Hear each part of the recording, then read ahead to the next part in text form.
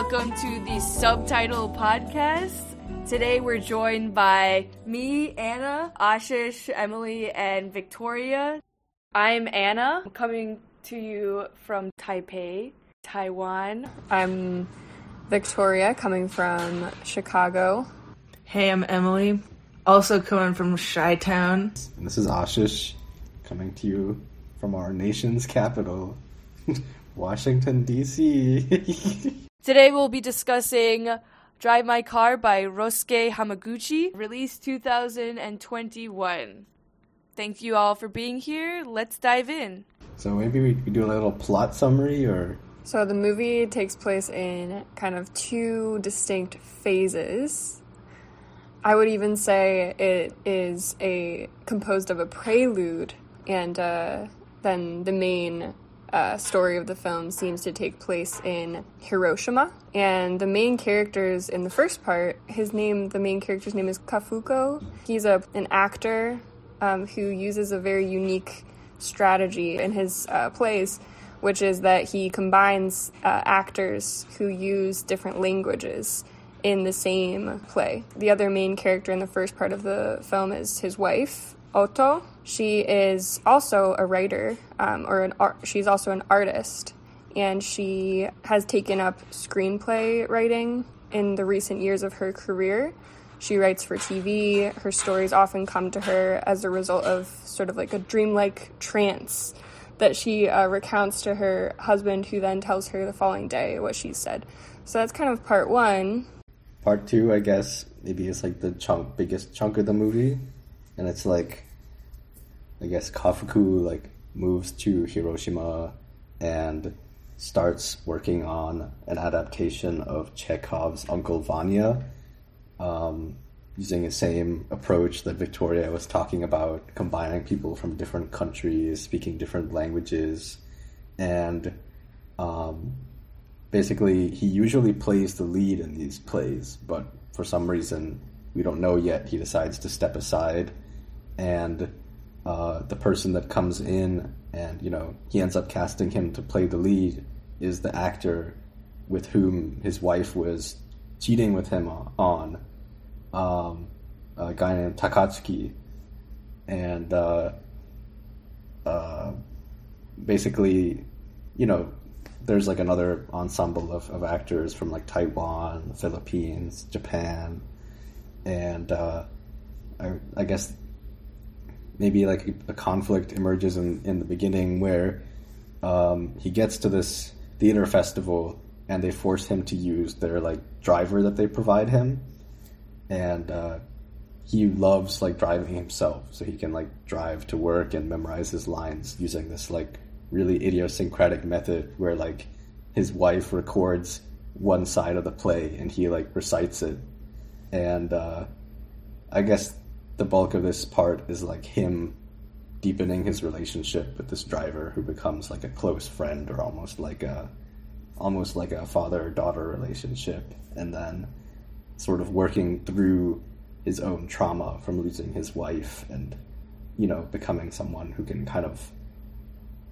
re-engage with himself. So I guess one way to start this out is thinking about the title of the film and going off of our ideas about the car itself as a character, as a space in the film. Yes. So I was thinking about that a lot, the car as its own psychological space, and it kind of represents physically a physical embodiment of if he's letting somebody in. That's why he's so resistant to letting a driver into this space. It kind of sets up where he's at emotionally at the beginning, or at the second half of the film, after the prelude. Somebody who's guarded, somebody who in a way is not open to letting anybody in, but through kind of happenstance and kind of just some bureaucratic reasoning, there's this forced contact has to happen. And so through that, they help each other heal from their own trauma. And what I thought about the relationship between the driver and the main character kind of resembles like Bloom in Ulysses, whose son also whose kid also dies, whose wife is also cheating on him, but at the end of the book is about how does one find equanimity in that situation. It's really beautiful, that relationship that they forge in this car. Like, even at the end, when he asks, can we drive to Hokkaido, he finds like the northernmost tip of Japan that would give them the maximum amount of time in the car. I would say the meaning of the car like changes over the course of the film. What did you guys think? I feel like one thought that has occurred to me recently about the role of the car and the title of the film being Drive My Car. You could think of, our lives as a figurative journey in a car. We see Kafuku go through these different phases of his life in which he is more or less in control of that ride. I feel like in the first part, he is trying very hard to maintain control and maintain the guise that he has full control over his life, or that he can at least understand the characters of his life, that he can understand Otto, that he doesn't need to hear out, what is happening in her internally. He avoids these interactions. Although I think the movie does a really good job of not casting judgment on Otto or Kafuku or any of the characters, really. But then in the second half of the film, the car takes on a different role, because it's not only, Kafuku who's driving himself around and engaging in the solitary process of creating his own life story. He actually, unwillingly invites this other person to share that space with him, and he's able to grow even more through that shared journey, and that shared exploration that he can undergo with her. So it felt like Drive My Car is like this imperative to someone else, like, help me take control of my life, come join in this space with me.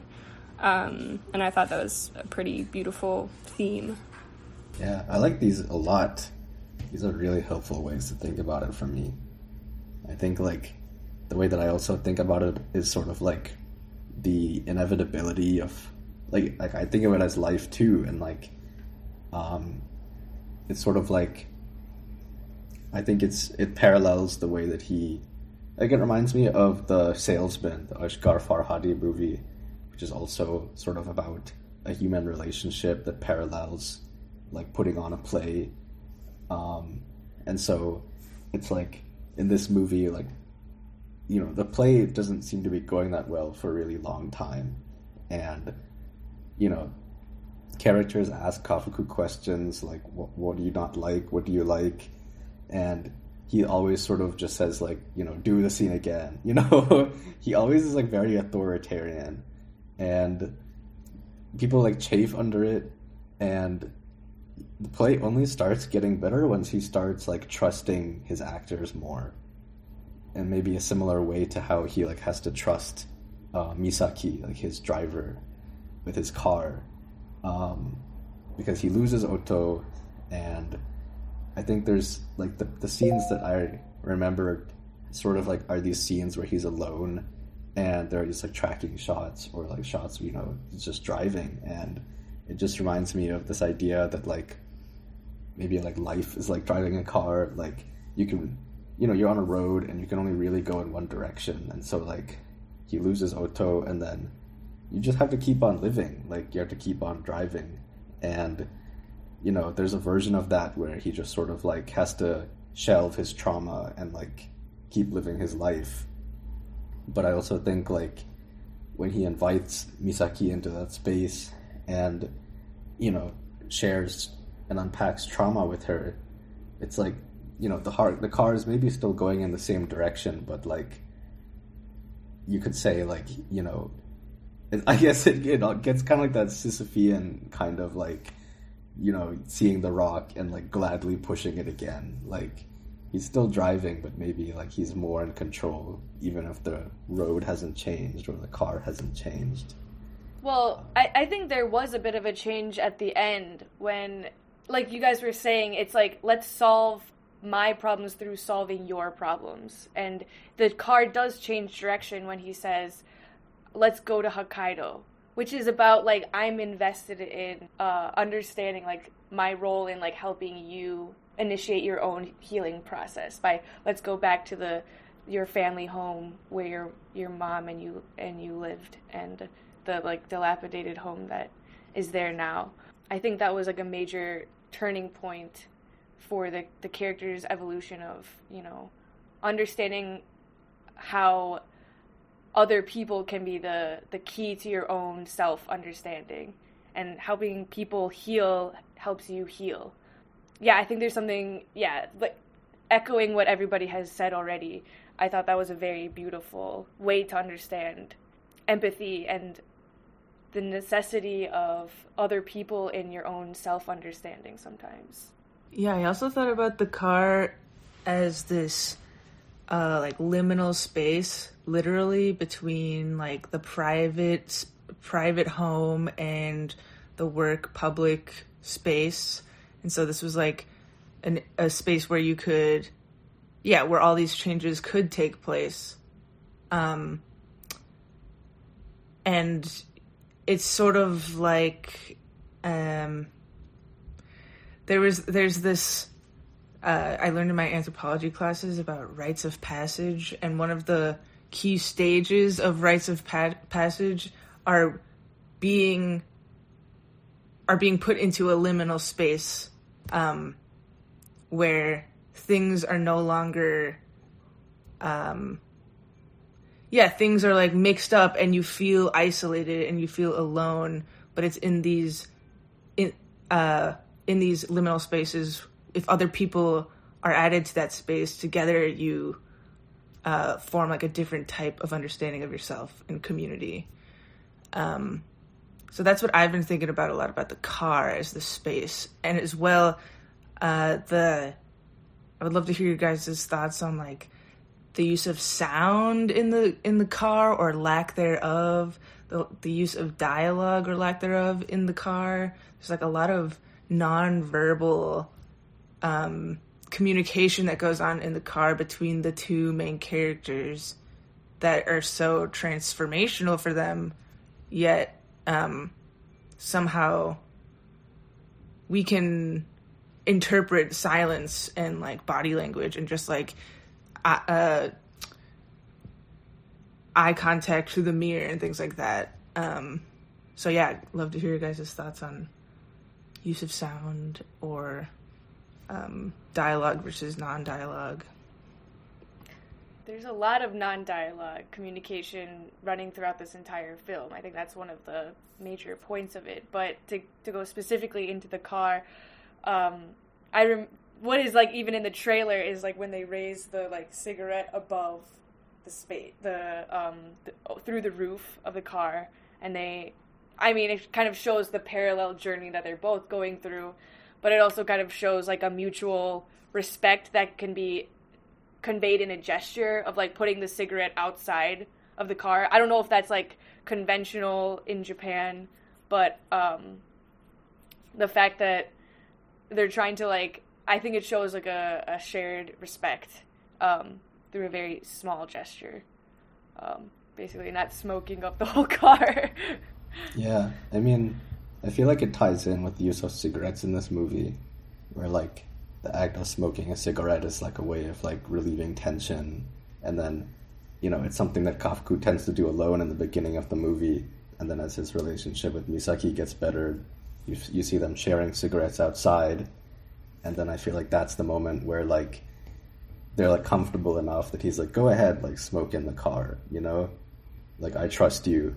And it's not just that he's trusting her, it's that she's also trusting, you know, their relationship to the point. Because in the beginning of the movie, she wouldn't even, like, be in his car when it was cold and she was waiting for him.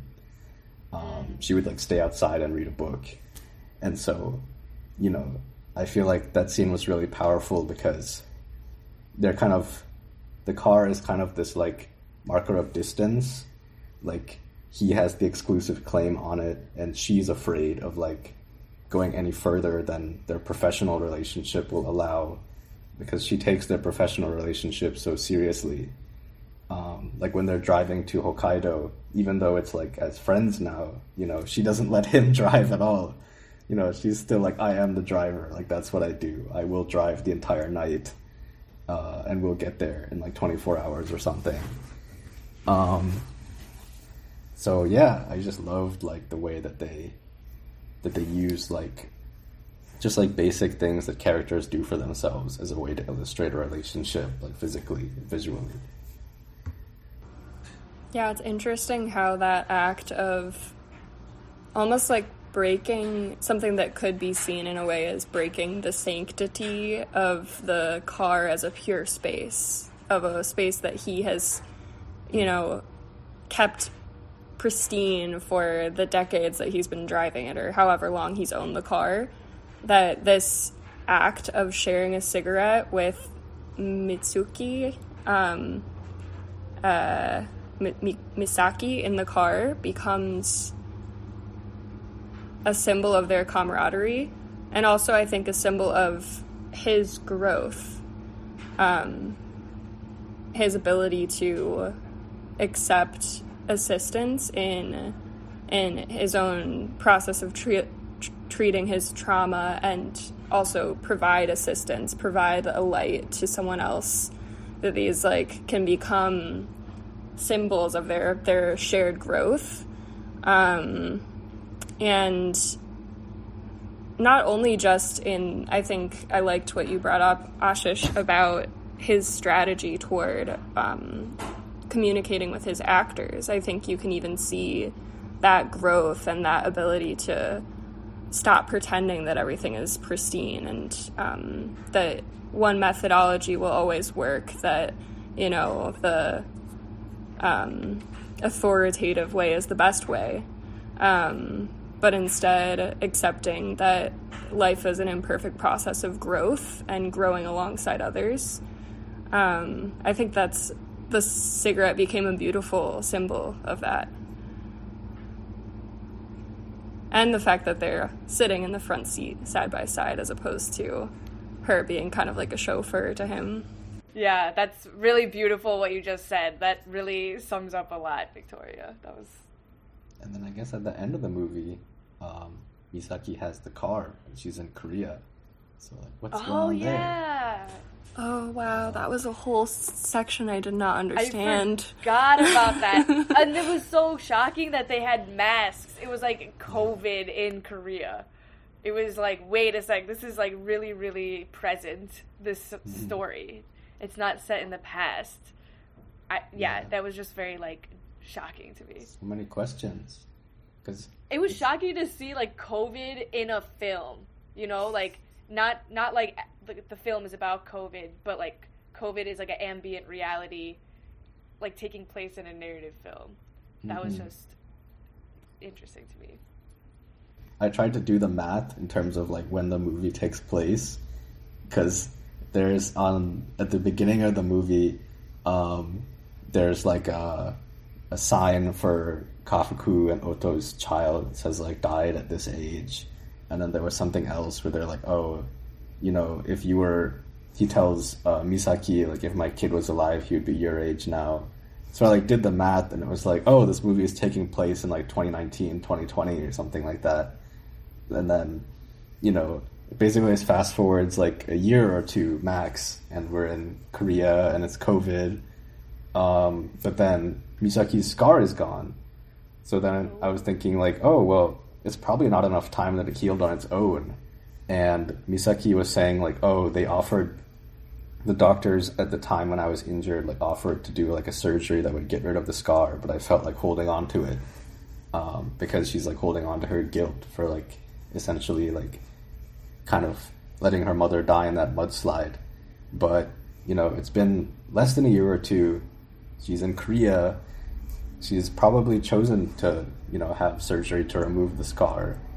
And she has the car, so Kafuku's trusted her enough with the car. She's driving it herself. Either she owns it now, or they live together, or what's going on? So many questions. But I thought that was, it's like an interesting like transnational element of the film where like, the characters are from so many places, and two of the main characters are Korean, and then the film ends in Korea. And when you're shooting in the pandemic, like, you can't just like go to Korea from Japan. Like, quarantine is like a thing. Like, it was a very intentional and expensive decision to like end the movie in Korea.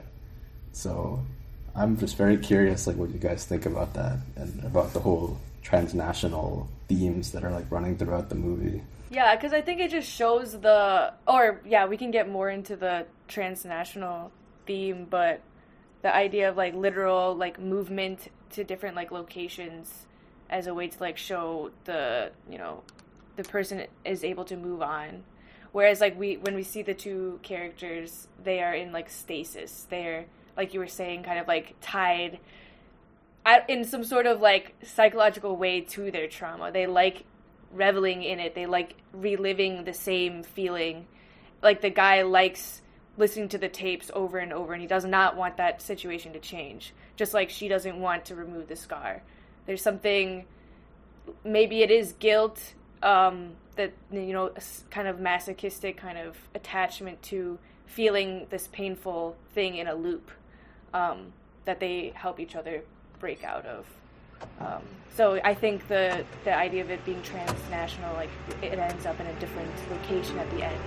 It signals this kind of moving, physically, but also like emotionally, like moving forward.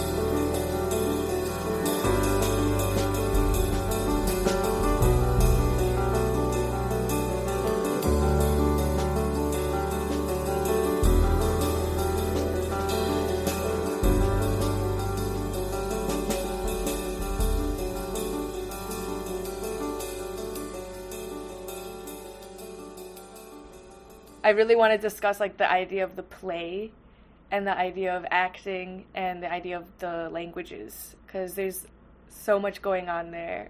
I really was absolutely in love with the idea of a play that was in multiple languages. I thought that was like the most amazing and beautiful metaphor, one for the whole play, but also for human relationships, where empathy is this process of learning a language, almost like learning somebody else's language.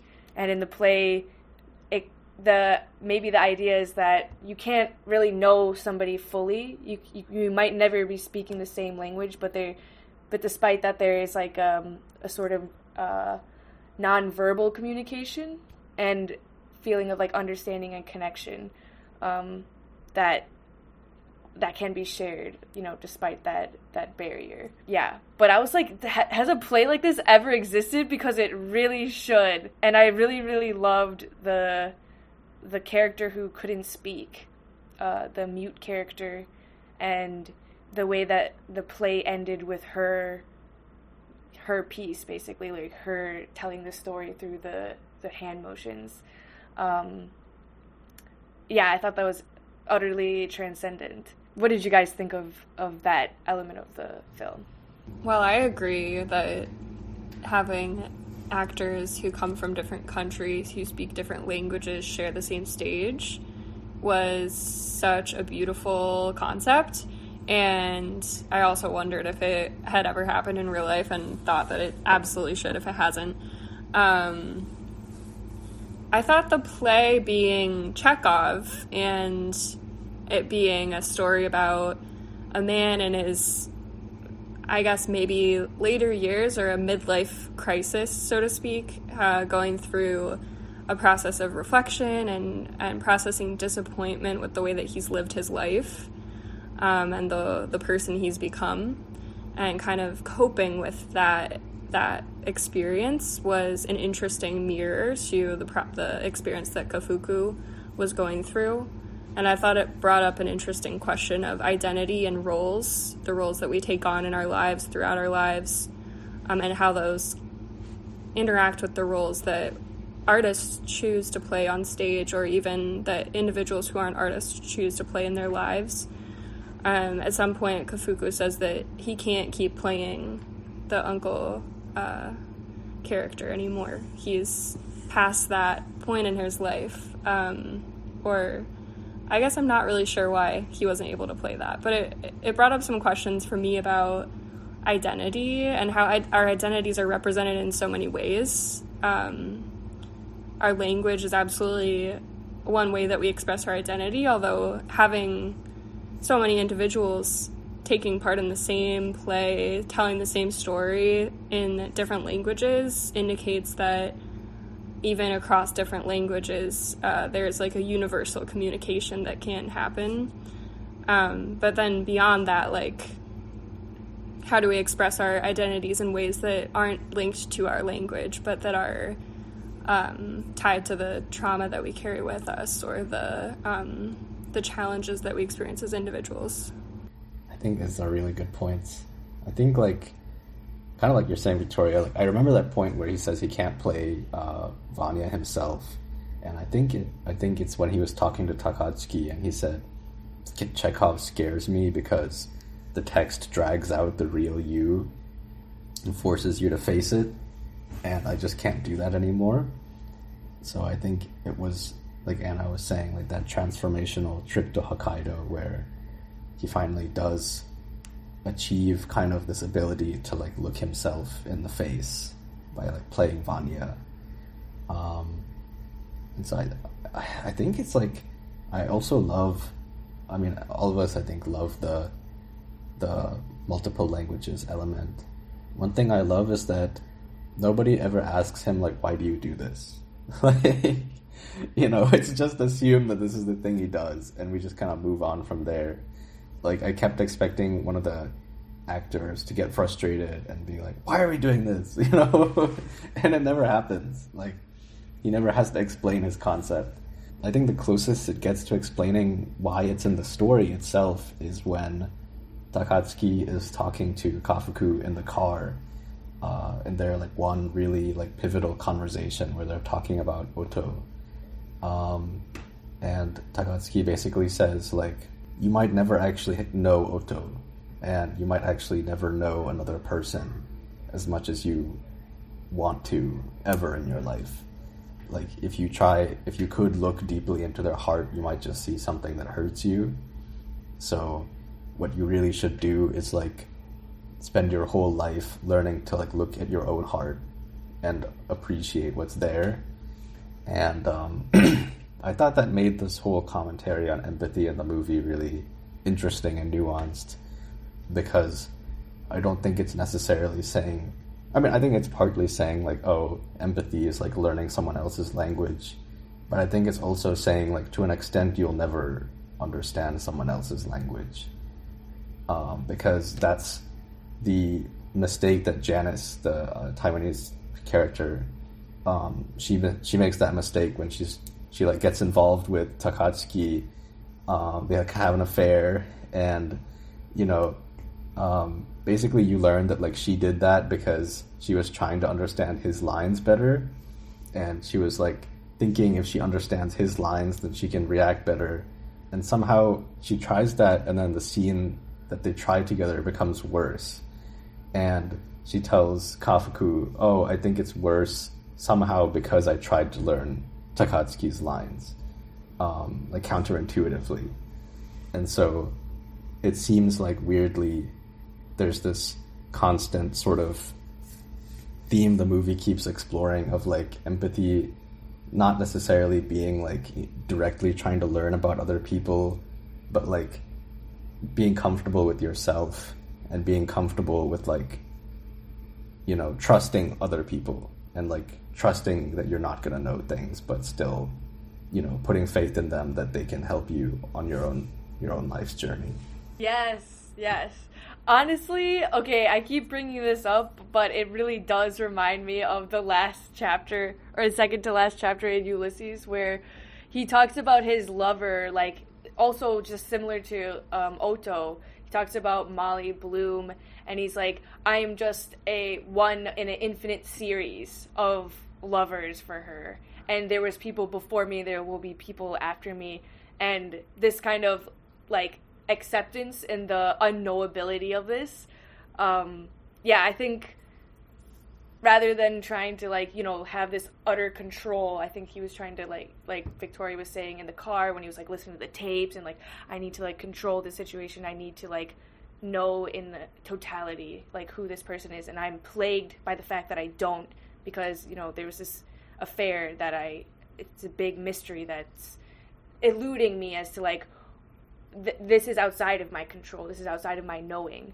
I think the biggest gift that he gets from his enemy, who ends up being the key to his own understanding and his own acceptance, is accepting that he might never know somebody completely, and that's okay, and that's the nature of knowing people, that there is no such thing as, like, a totalizing kind of knowledge. And I really like what you said, Ashish, about it's almost like to know other people or to be in a trusting relationship with others is what needs to happen first.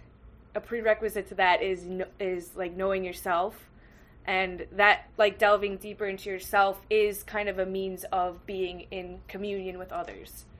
And just like that kind of, like, odd relationship, like, kind of, I don't know, directly proportional kind of thing where, like, the deeper you go into you, the deeper you can go into others. And I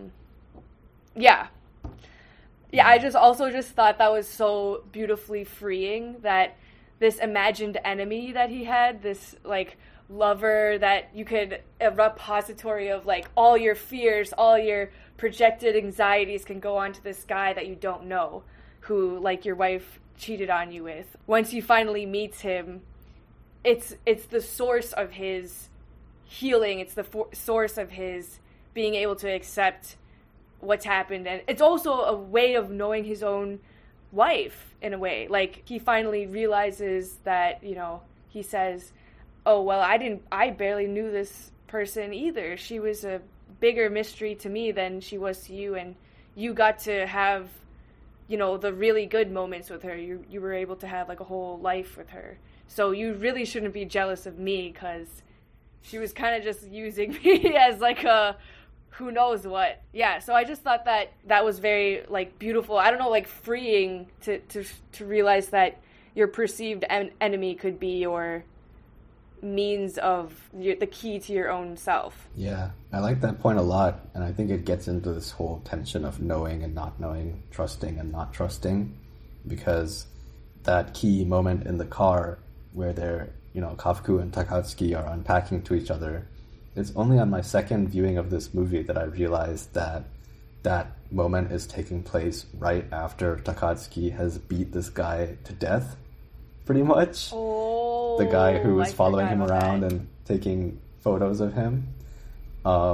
Because, you know, right before that, they're in a bar for the second time, and Takatsuki sees that guy is taking photos of him again, and then he runs, you know, the guy runs away, and then Takatsuki also runs away, and then, you know, they both come back and get in the car, and they have that conversation, and, it's, you know, it's only my second time, like, oh, that's, like, where he, like, beat that guy to a pulp, and then the guy died in the hospital later.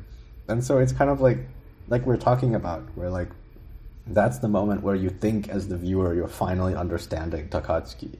Like, you finally, you know, him and Kafuku are having this moment where they finally are no longer enemies. They finally understand each other. But actually, Kafuku didn't understand him, because, you know, he didn't understand that he'd committed this, like, serious crime right beforehand that ends up getting him, like, arrested and removed from the play. But then, at the same time, like, it's that secret crime that sets up Kafuku to be, like, forced to play the lead in his own play. That forces him to, like, you know, need to go to Hokkaido with Misaki and, you know, have this whole revelation of the self. So this movie feels like very intentional, you know, in, like, its exploration of, like, how there's not an easy binary between like harmful and helpful actions, and how like we're all guided forward on this narrative journey through like what a character doesn't know at a certain time and just needs to kind of trust that like events will kind of work out for them. Yeah, I agree. That was one of my favorite parts of the movie, was the moral ambiguity and the complexity of each character in the film. That so much wisdom, in fact, maybe the key piece of wisdom in the entire movie, is also delivered by the movie's anti-hero, or the person that you're set up to feel maybe the most amount of disgust toward because of his relationship with an underage person, and then the way that he, you know, responds to paparazzi-like behavior. That doesn't negate the wisdom that he's able to bring to his relationship with Kafuku, and the reverence that he had for his relationship with Otto. Similarly, in Otto's character, you know, so much of our, like, media condemns cheating as unilaterally wrong in every situation. I really like the way that this movie took a sort of morally ambiguous approach toward her behavior and toward her actions, and treated her like with a lot of compassion, and allowed the viewer to kind of make their own determination of what they think about Otto and what they think about the way that she lives. And then I think maybe the most extreme example in the film is Misaki's mother. That character is incredibly complicated and incredibly multi-layered, and everyone she actually has a split personality. Like, she has something that seems like a real mental illness. They're still able to engage when she's in her childlike state with Misaki in a very tender and connected way. So even then, we're not completely condemning, you know, her mother for her flaws either. I thought it was really awesome and beautiful, and I can't think of many other stories that have this kind of ambiguous approach toward the judgment of characters and which actions should be condemned, which actions should not be condemned. So I like the way that it treated that. Yeah, I had a similar feeling. I thought that was like the most radical. It was like a radical acceptance and like radical understanding, where there was like no villain. You could not point to like a villain in the film. It was just understanding. And even, you grew to like empathize with the guy who like was fooling around with the underage person. Well, it seems like you can see his trajectory of like he's trying to like, there's some sort of like yearning or like missing part of his life that he's kind of doing this in a kind of reactive way. Mm-hmm. Even the cheating with the wife was kind of a reaction out of some pain that was going on with him. So instead of being like, I hate this guy, you're like, wait, like the fact that you even did that was a reaction to something that was going on deeper inside of you, like a painful thing that you don't need to like envy this person. You can approach the situation through understanding. And I thought genuinely I grew as a person. I'm emotionally evolved after like seeing this film, which I feel like, and it really did kind of like check off, like make me pull out myself and really like look at my own life in the way that I like, feelings towards different things. And I feel like that's exactly what like good art is supposed to do. It's a way that you transform with the film, and you're able to kind of be in life in a more, understanding mode, in a more aware and accepting kind of mode. And I was just like, wow, like I don't remember like a piece of art that has, this is like like a really standout piece of art for me for that reason. Totally. Yeah, I love that we're talking about this idea of like acceptance and moral ambiguity, and I appreciate, Victoria, that you bring up the split personality of Misaki's mom, because it makes me think of how basically like this movie has this theme that, everybody essentially in this, or I guess a lot of people in this movie develop some form of split personality or estrangement from the self as a response to trauma. Because Oto, basically, it's when Oto and Kafuku's child dies. After that is when Oto starts having a second personality that she's not aware of, that emerges only after she's like had sex with Kafuku, or I guess with other people too. And it's like this other personality that comes up with a story that she doesn't remember when she wakes up, and Kafuku has to like tell her what he remembers of it. Same way that how presumably like Misaki's mom, when she like beats Misaki, she like can't kind of cope with the guilt of having done that, and so she like creates this split personality of like a child, sort of like wanting to like play with Misaki, and then Misaki is like, well, at least you're being nice to me now. Like, I'll play with you, And then Kafuku, like when Oto dies, he can't act in plays anymore. Because acting in a play it's another personality, right? You're becoming another person. But weirdly, like he can't do that because he can't face himself anymore. So there's like this really, I don't even know if I have a finished thought about it, but like a really interesting, nuanced sort of idea that like, even in the daily events of our lives, like, we're engaging multiple selves and we're like performing to other people. And a play is sort of a way of doing that, maybe more intentionally, in a way that connects you with your inner self. Learning to unpack and process trauma with other people is a way of like reconciling disparate selves.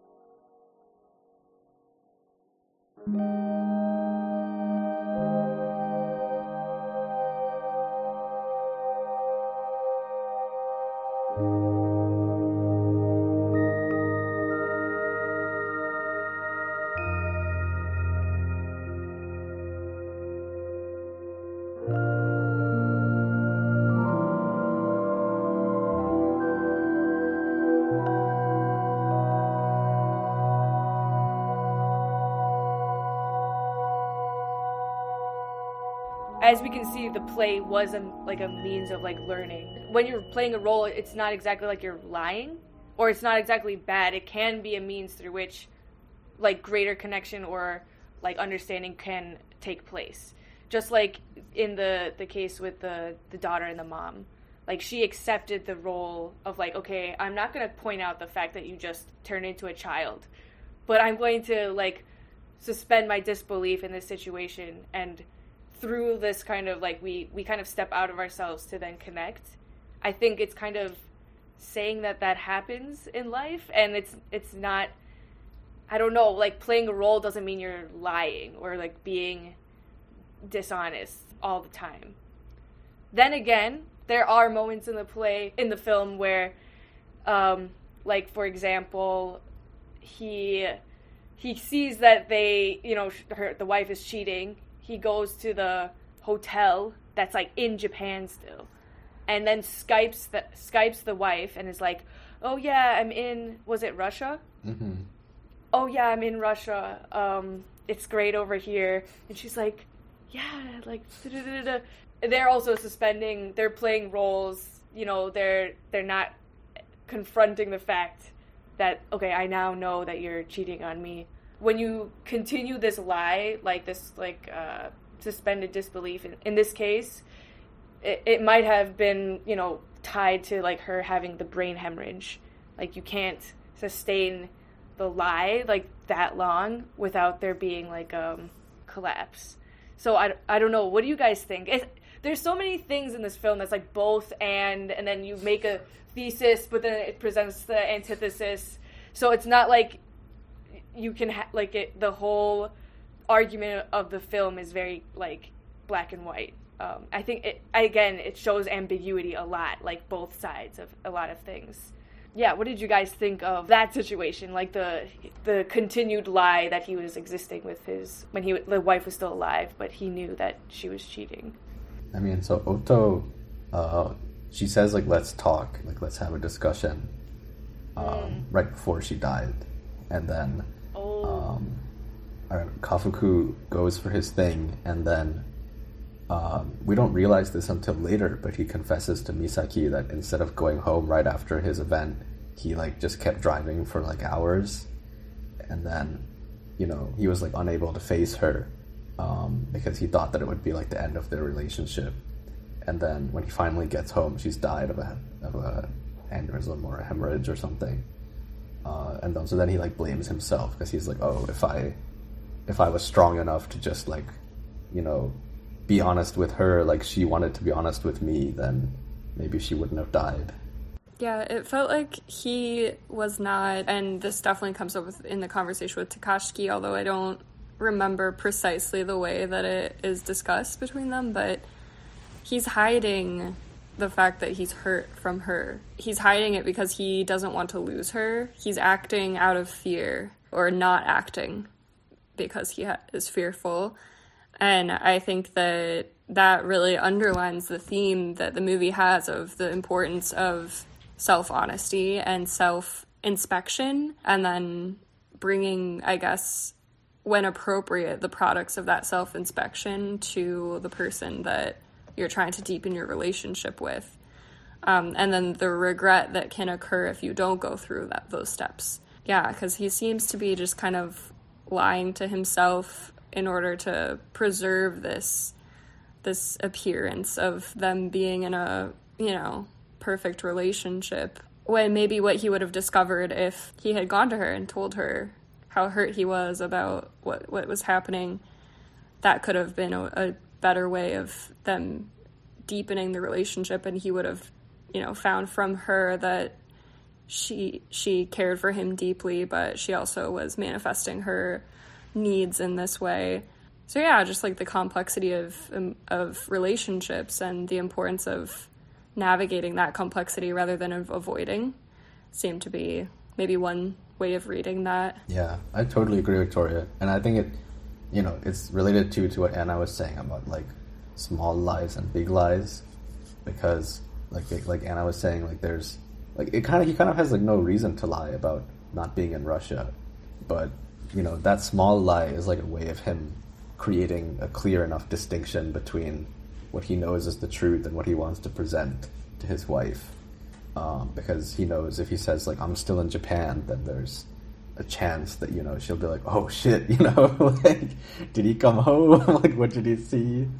And then later, when they have sex after the, you know, remembrance of their child, she has another story about, you know, ending the TV drama narrative and the, you know, the character in that drama being a reincarnation of a lamprey.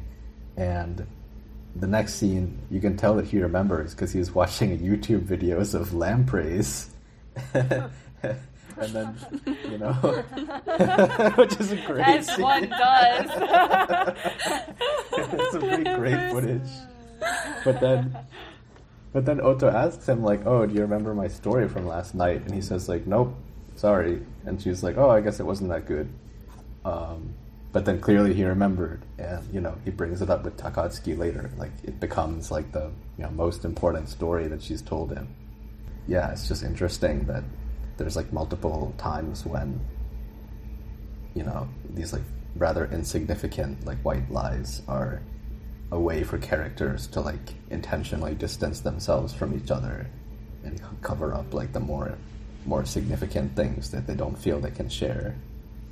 That theme is also definitely taken up in the Chekhov play, too. Uncle Vanya. Yeah, the Uncle Vanya's, like, attitude toward his own responsibility about on the path of his life. And I believe there's even a line in the play that plays as Kafuku is driving in the car that Oto says. What a, like, profound thing that Oto is the one who, you know, articulates this line. She says, you know, the truth probably isn't as bad as not knowing it, kind of something to that effect, that it's better to actually know the truth, because it's possible that it's even more harmful to not know it than to know it. So, yeah, the little lies, evasion of truth, evasion of self-exploration, and the consequences of that. Another interesting point is that some characters seem to be more capable of that process of self-exploration than others. Misaka's mom is not capable of understanding self, but she engages in a lot of the same coping mechanisms that we see other characters engaging in. Takashi is, I think, a really interesting, complicated character because he's the voice of reason at some points, and then he's also like a force of violence at other points, violence and harm. And ultimately, he's held accountable. The force that holds him accountable is the law. It comes and finds him.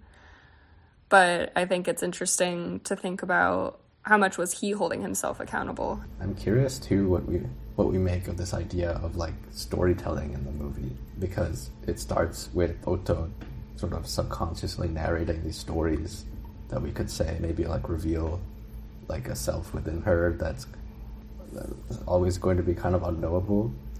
And then there's like this constant effort throughout the movie to like put on a story in terms of like putting on this play.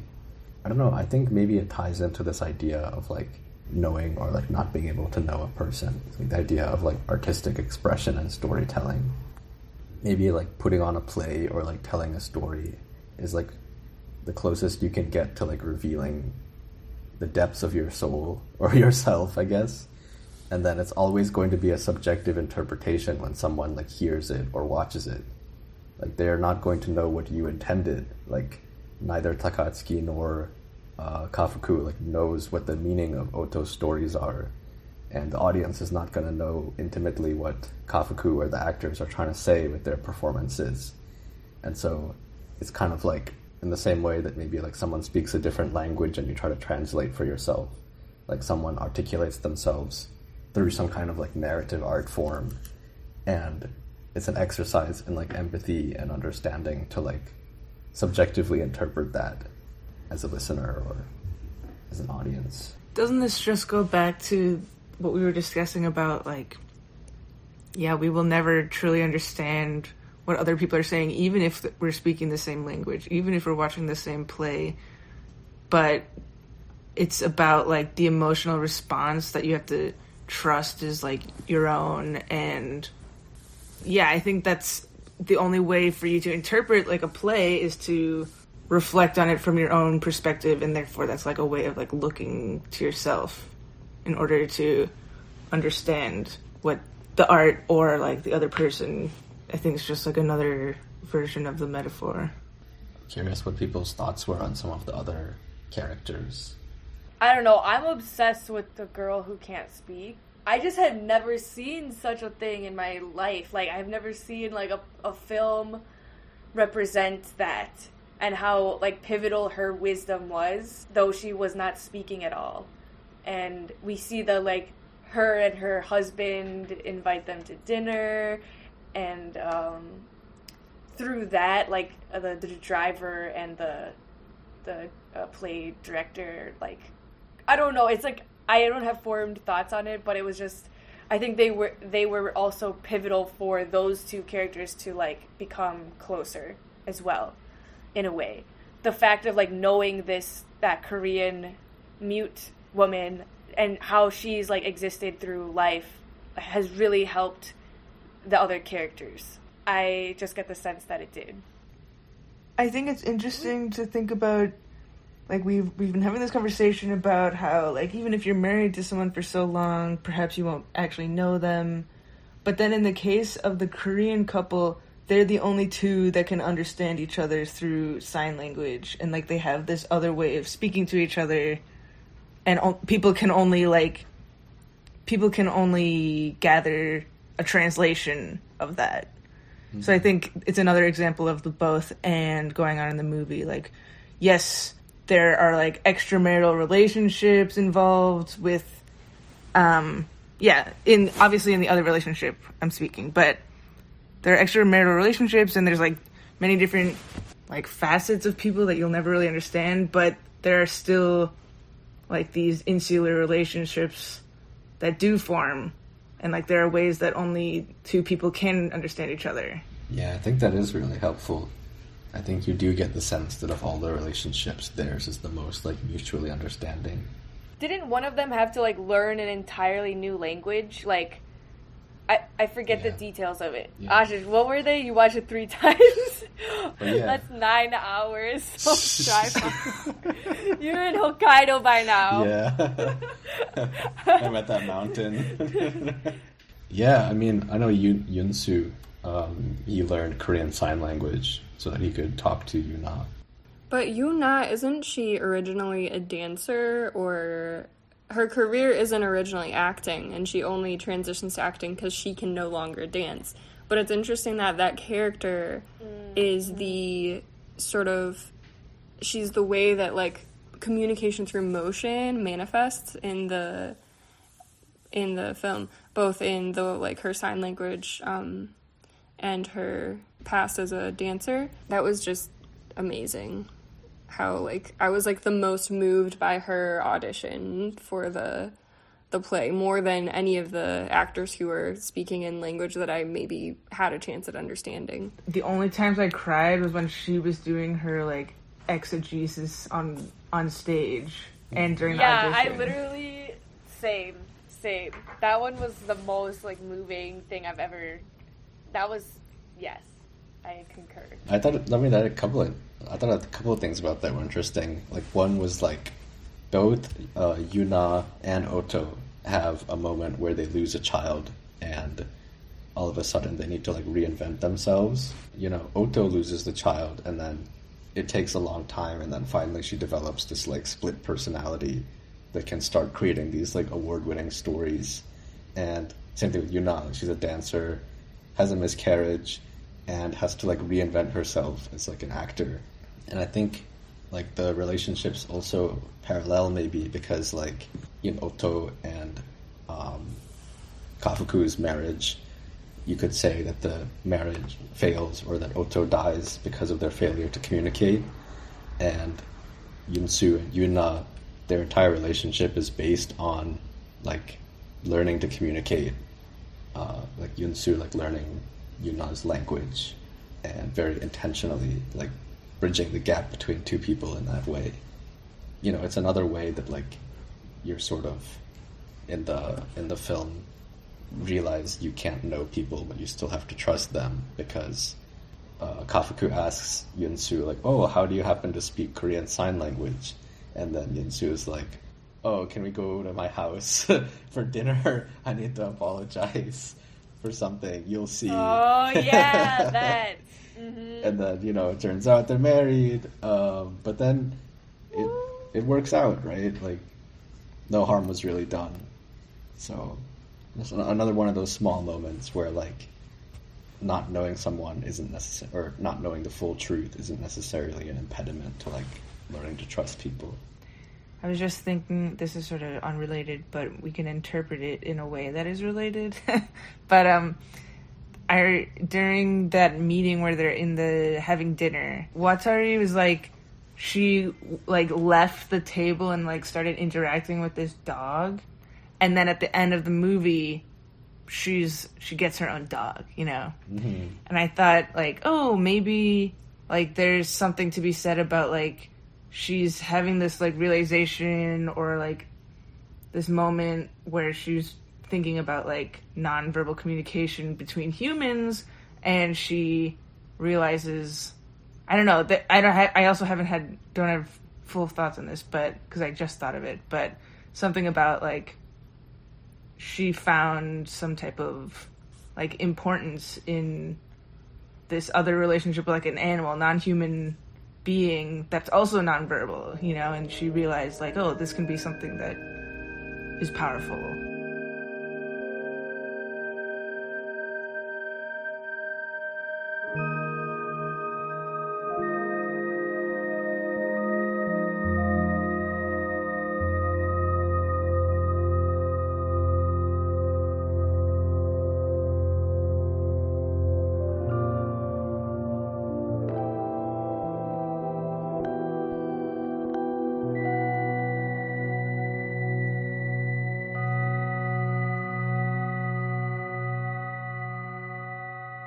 I would love to talk about some of the like shots in the film. Maybe we have to like go over some of the scenes we already talked about, but I think those are important. The cinematography. Everything is pretty wide, you know, pretty normal wide shots. But then it's like only in the car do we see close-ups, really.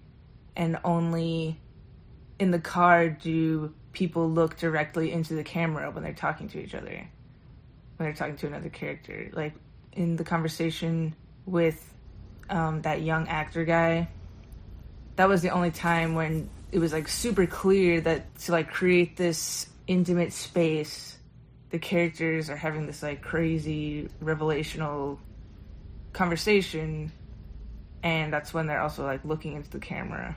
But yeah, that's just the one scene that comes to mind when I think about that type of thing. I mean, I think it's the same thought that you had. It's just like, yeah, they are like looking both into the camera. It's like a very like Ozu kind of, you know, moment in that way. I feel like I saw like one or two reviews where people were like, oh, Hamaguchi is kind of like a modern Ozu. Like he's trying to like go for similar themes in his films. And I was like, I don't know, are you just kind of saying like two Japanese directors? Like, but that moment was the one where I was like, oh, that's like an Ozu moment. Like, because he's so famous for those like direct to the camera, you know, shot, reverse shot kind of moments. And I really like that it was used so intentionally in this moment where like these two characters are finally seeing each other for the first time fully. I also think it's kind of interesting that for much of the conversations, like when they're kind of getting into their own, like the two, the play director and the driver, when they're starting to like connect and like, you know, divulge more about themselves, they don't have the pressure of having to look at each other directly in the eye. They can like, one is like looking like this, and like the other is also like, there's like a bit of like tension. I don't know, like it's maybe easier to communicate truth about yourself when it's not this like direct conversation, like even bodily with another person.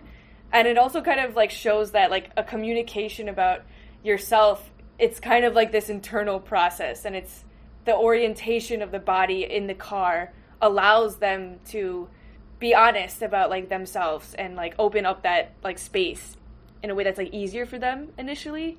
So that's why like when it's like face to face, it seems like, whoa, like this is like a new orientation. I haven't seen people be honest like when they're looking at each other in the eyes like that. Usually it's like them like at the car, like, you know, thinking about it or like talking into the space. I don't know. It also kind of like shows that like to connect with someone is like kind of like connecting to your own thoughts. That's kind of like I noticed that it might have been easier for them to connect because of the car, because of how they're not facing each other. And I think that scene is pivotal too, because Misaki is not talking during that scene, but then when Takatsuki leaves, Misaki tells Kafuku, like, I could tell that he wasn't lying, you know, regardless of whether that story is true or not. Like, he believed it. He believed he was telling the truth. And then that's also like how Kafuku communicates the story of his wife to Misaki for the first time, is through like telling Takatsuki when they're both in the car. And so that sets the stage for like their journey to Hokkaido, where, you know, they open up to each other and Misaki can finally tell him, like, you know, if it's not too like forward, like, I think that it's not a contradiction to me that your wife loved you and had these affairs, which is, I didn't realize until the, you know, other time I watched the movie, like, she only gets that information for the first time because of that moment where, you know, we think the scene is presented to us as Takatsuki and Kafuku talking just to each other in the car.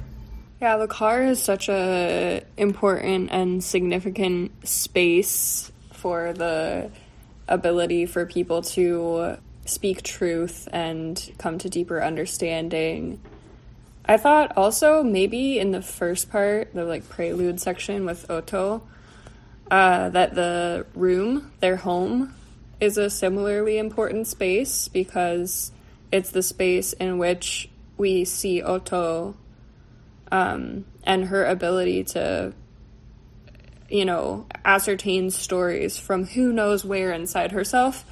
And that importance of space also manifests in the story of the lamprey, how the character in that story feels that the room she is inside of is like underwater, and the feeling of being like suspended underwater makes her think about past lives. Maybe the car is sort of similar in that way, that the sound of the outside world is all dampened inside a car. It's a contained space. You know, the noises that are most immediate are the noises that get the most importance. And maybe that's why, you know, subconsciously Kafuku places such importance on the cars as the space where he can engage more deeply with plays, and then that takes on like an even more important significance in the second part of the film. But just, yeah, like the auditory component there of things being confined in a small intimate space, and what that allows for, in addition to what you said, Anna, about the position of characters in relationship to each other, which I definitely think is also really important. That's really helpful, honestly. I think it's interesting too because I really like this idea of like car being almost underwater, and like linking the space of the car with this imaginary space of the lamprey girl in the story. I think it kind of goes back to M's point too a while back in this conversation about sound design, and like how it's very intentional, like whether we are getting ambient sound or we aren't. Because I think Anna, when we saw this movie, Anna said like, oh, they kind of turned the volume up on the ambient sound in certain scenes like more than I would have liked. And I kind of noticed that too. Like there's a lot of outdoor scenes where like it's actually quite like, you know, distracting. Like there's like where they're in Hokkaido, there's like very clear like changes between scenes because the ambi like changes really rapidly. And there's a scene where Kafuku and Misaki are like on the beach side, and a frisbee hits the ground near Misaki, and it was like the most disturbing sound to me. Like I was like, what the hell happened? You know? And then it takes like a few seconds to find out it's a frisbee. And you know, like the audio producer or whatever in me was like, okay, like that was way too loud. That was like way too intentional. Like it's like you had the mic like right there and you like dropped the frisbee on the mic or something. But actually, like I think so. I watched part of another movie of Hamaguchi's, Happy Hour. It's like a 4-hour movie, so I did not finish it. But there's like way more scenes in that movie that are kind of like intentionally done in a way that would conventionally seem like bad.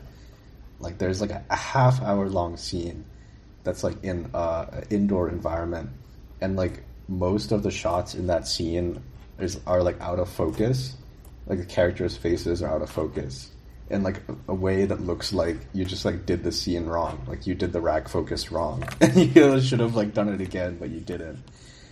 And so he's like a good director that likes to play with this idea of like the edge of what you would think is like bad filmmaking, you know, forcing you to like grapple with that, I think. And I don't have a finished thought about why he does that, but it's something that I noticed in both of these movies. It's like the unfinished nature of the film, or like aspects of the film that make it feel like it lacks polish, even like further go and enhance the theme of the film about like our own imperfections, maybe. That's really cool. I watched this interview with the director, and apparently in the original short story, the car is not like the car it is in the movie. It's like a convertible, and it's yellow, and there are all these changes that they had to make to the car choice because of how the director wanted to shoot. Like, if it was a convertible, even with the hood down, like, you wouldn't have had that isolated sonic space as Victoria, you're talking about. So they had to have a car that didn't have a hood that goes down. And then it was also interesting, they changed the color of the car because since so many of the shots are like through the countryside of Japan, they thought the yellow would blend too much in with green, so they had to pick red instead. And I think like the importance of ambient sound like really emphasizes and makes the audience pay more attention to the nonverbal actions like we're talking about throughout this whole conversation.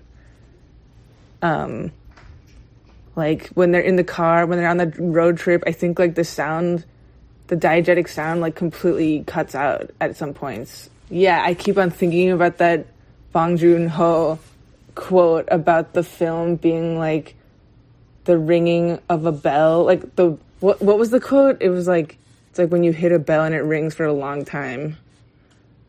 I was like, dang. And that made me think about like the funeral scenes and how there's like no talking during those, but they still signal this like, and set up this like emotional scene of like the gongs going on in the temples and like the chimes outside. I was just gonna say that what you're saying now about the presence of gongs and diegetic noise when it is and isn't present made me think about the fact that really there's very minimal soundtracking in this film. She provided music soundtrack that was used very sparingly. Almost throughout the whole movie, there's no music to indicate to us as an audience how we should feel about different scenes or what's happening in the scenes. And that works so well, I think. Because music can be so manipulative. It can really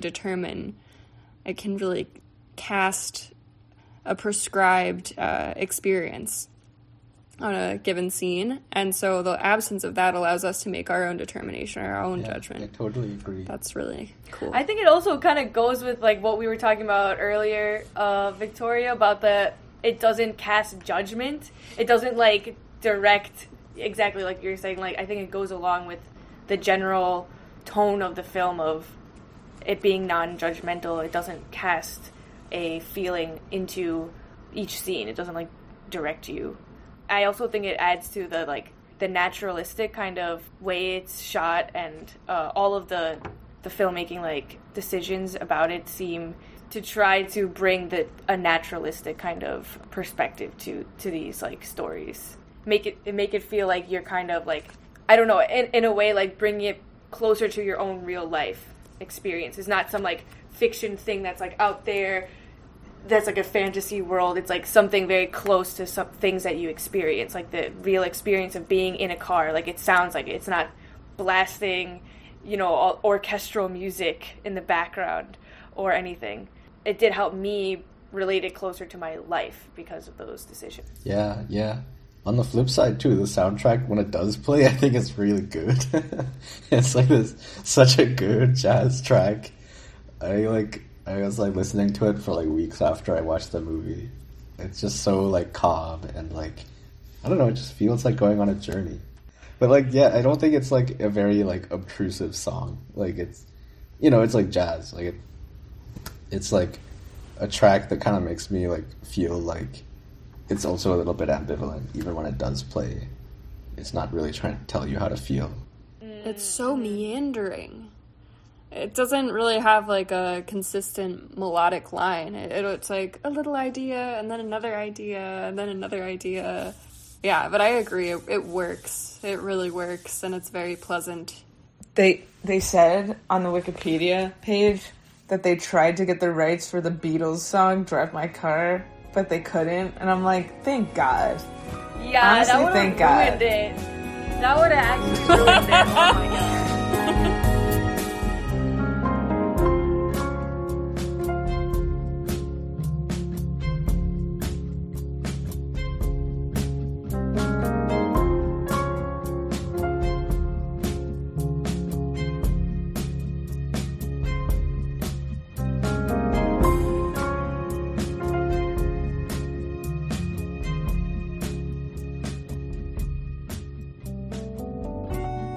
One thing I did like is like, kind of like what you were saying, like, I read a little bit of an interview with Murakami. It was like a transcript, like a translation of some interview he gave like a Japanese radio station. someone was like, "Oh, what did you think of Drive My Car and Burning, which are like both like film adaptations of short stories of yours?" And he was like, "I love both. I love how they both take my story, but then like, you know, aren't afraid to like put it in a new context or really like explore like new themes with the existing framework that I created." So it just made me think, of like how there's like things they had to change, like the color of the car, the make of the car. I think what maybe Murakami said he liked about both movies is like they're not afraid to like be their own artistic product. I mean, it's like the translation like mystery, you know, like the whole idea of the beauty of translation. It was, when I was thinking about it, when I was reflecting on Burning in relation to this one, I was like, I don't know how, and I can't tell you what elements make them so similar in their like ambiance, but they are. Yep. Yeah, they're both Murakami. That I understand that part, but I'm saying like in both film adaptations, there's like something about them that is like so similar in the ambiance. That's like the only way I could describe it. It's like Murakami novels have such a distinctive vibe. I feel like both of these films really do successfully create. But then, even like, I agree, like, you know that first scene where Otto is like getting up and narrating? Yes. That's like a burning shot. Like, yeah. Like, I feel like it's like this. Oh, like in the morning? With the like shot? With the sunrise, sunset gradient of the sky being like the main focus. Mm-hmm. Same shot, both naked women having like a crazy, you know, like internal, you know, development.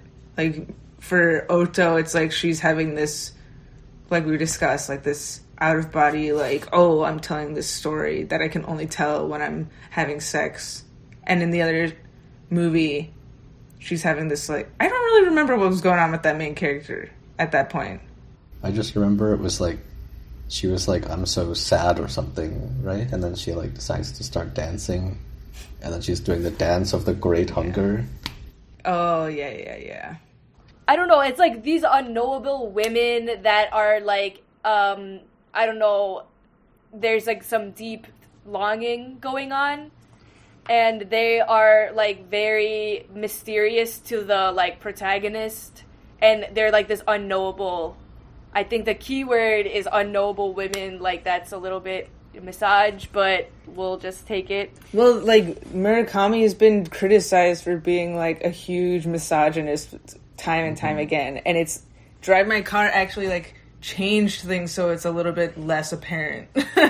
Like, the entire Watari element of, like, her discussing her own, like, trauma was something that they wrote for this movie that was like not in the short story.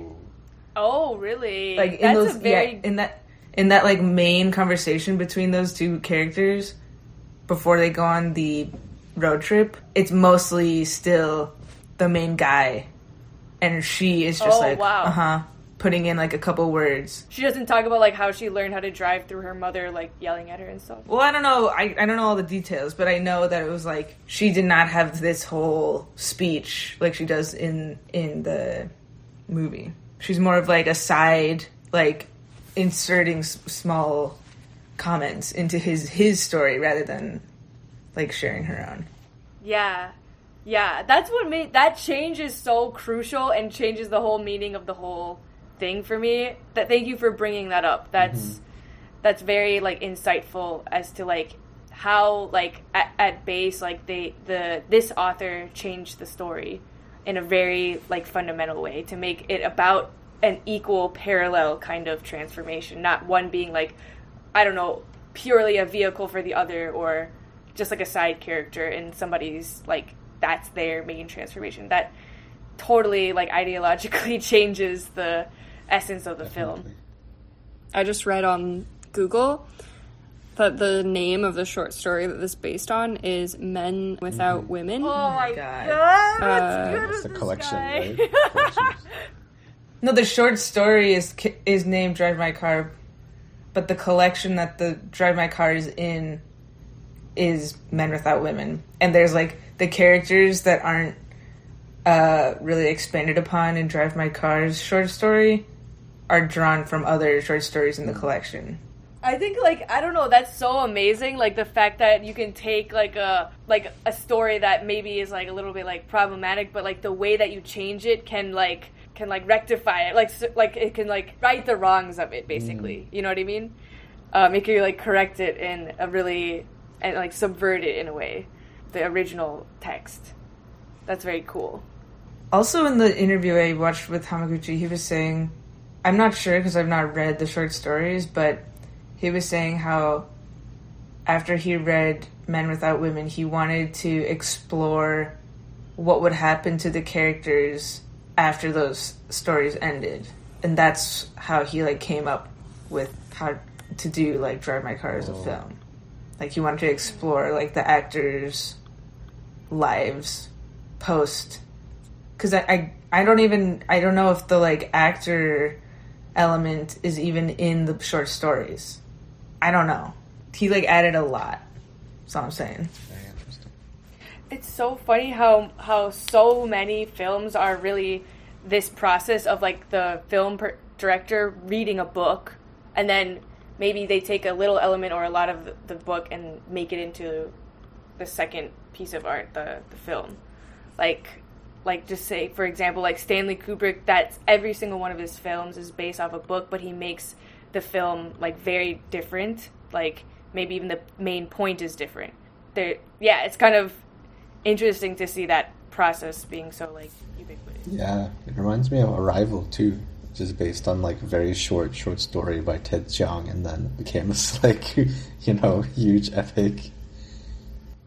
It's just like, give me a kernel, and then you just make your own thing, but yeah, it's kind of inspirational to see how, like, artists are relating to each other and, like, transforming the meaning into, like, their own, like, creation. And maybe people would be upset by the fact that it's different than the book, but, like, I'm starting to see how, like, amazing that is. Again, with the idea of, like, translation being, like, your own contribution to the meaning. Yeah. I think this conversation makes me want to watch it again, because I wish I saw it 3 times, because I feel like you said, Anna, this is a film that really makes you reflect on yourself, and I've been reflecting on it, and I guess, like, my interpretation of it since I saw it, like, a month ago. Yeah, given this conversation, I would really like to see it again, because I think there's still a lot of potential internal, like, work to be done thanks to this film. Yeah, I also feel the same way. I remember when I first watched it, I was asked, like, what do you think? I couldn't find the words. I could not articulate my thoughts. I couldn't articulate my feelings, and it was one of those films that, like, evolved in your mind, like, over time, and maybe you, like, understood the film, like, a week later, after it's been, like, in your subconscious, like, rolling over in your head. And I think that is such a amazing achievement for a piece of art, and something that you can't put it into bullet points when you first see it. It's something that's entering you at different levels, at levels you're not even aware of at the time, but it is happening. It really does, like, confront you with yourself. It's about you and yourself, and that relationship evolving, and your own self-understanding evolving. And I think that's, to me, what makes it such a amazing and successful, like, piece of art, and what good art should be like and is like. And I really feel like it was like a kind of like a teacher. Like, a teacher, a teacher could give you bullet points. Sure, that's one way of teaching, but it's not very good. But a book or a film or a piece of art shows you the door to your own self, and it doesn't tell you anything about, like, what to do, or it's not didactic in that way. It's a pedagogy in empathy, how to find a way to, like, be in this life in a way that has, like, deep equanimity and awareness and, like, understanding. So it was truly a gift from the filmmaker and all the people who contributed to making it. that I feel like really helped me evolve in a certain way. And I will continue to think about it and evolve from it. I totally agree. And there's a reason I saw it 3 times. It was a journey each time, and a journey like Kafuku, discovering and accepting the self and accepting circumstances in my life that are beyond my control, and learning to see it all as part of a larger journey. And this was great. This made a number of things. I mean, I feel like I watched it, but then like each time I watched it, like all my thoughts were very like unformed. I just had like ideas that were kind of like linked to feelings and linked to moments. So this was super helpful just in terms of understanding like how well constructed this film is, and how like we all like pulled like elements of it that were interesting and somehow like all related, even if they were like subjective. I agree with everything that you said. It's a stunning piece of art, stunning exploration of identity and empathy and our flawed but beautiful lives. And I also think that I have come to understand much more about it in this conversation. So thank you, everyone, for bringing your insights and your ideas about this film. I feel like Kafuku understood more about himself with Misaki. I also understood more about this film and about myself from engaging in conversation with you all. So this was great. Well, thank you guys for coming to this podcast and contributing your thoughts. And I'm excited to continue to grow together with you in friendship and self-understanding.